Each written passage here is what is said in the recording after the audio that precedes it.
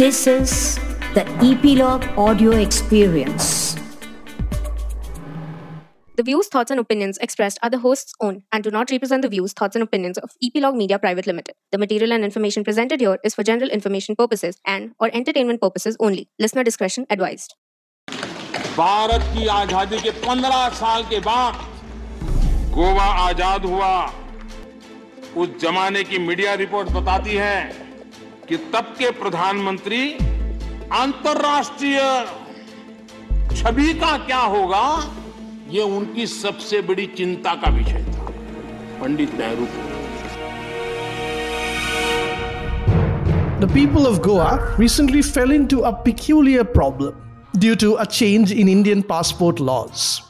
Early last year, Prime Minister Modi claimed that Jawaharlal Nehru deliberately delayed Goa's integration with India.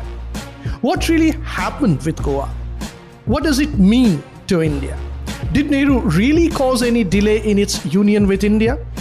What was his strategy about Goa's liberation and integration? From the makers of chart-topping docu-series Atomic India and India United, now comes a story that's not very well known. Join me, Anirban Bandopadhyay, on History Chatter in a 3-part series, Konkan Uprising, Goa's Liberation Saga. We get down to uncover the detailed account of Goa's peculiar relations with India. Isn't it ironical that while Portugal oppressed Goa to no end, and yet plenty of Goans choose to migrate to Portugal these days in search of a better life? Find out the real story only on History Chatter, streaming on Epilogue Media app and your preferred streaming platforms.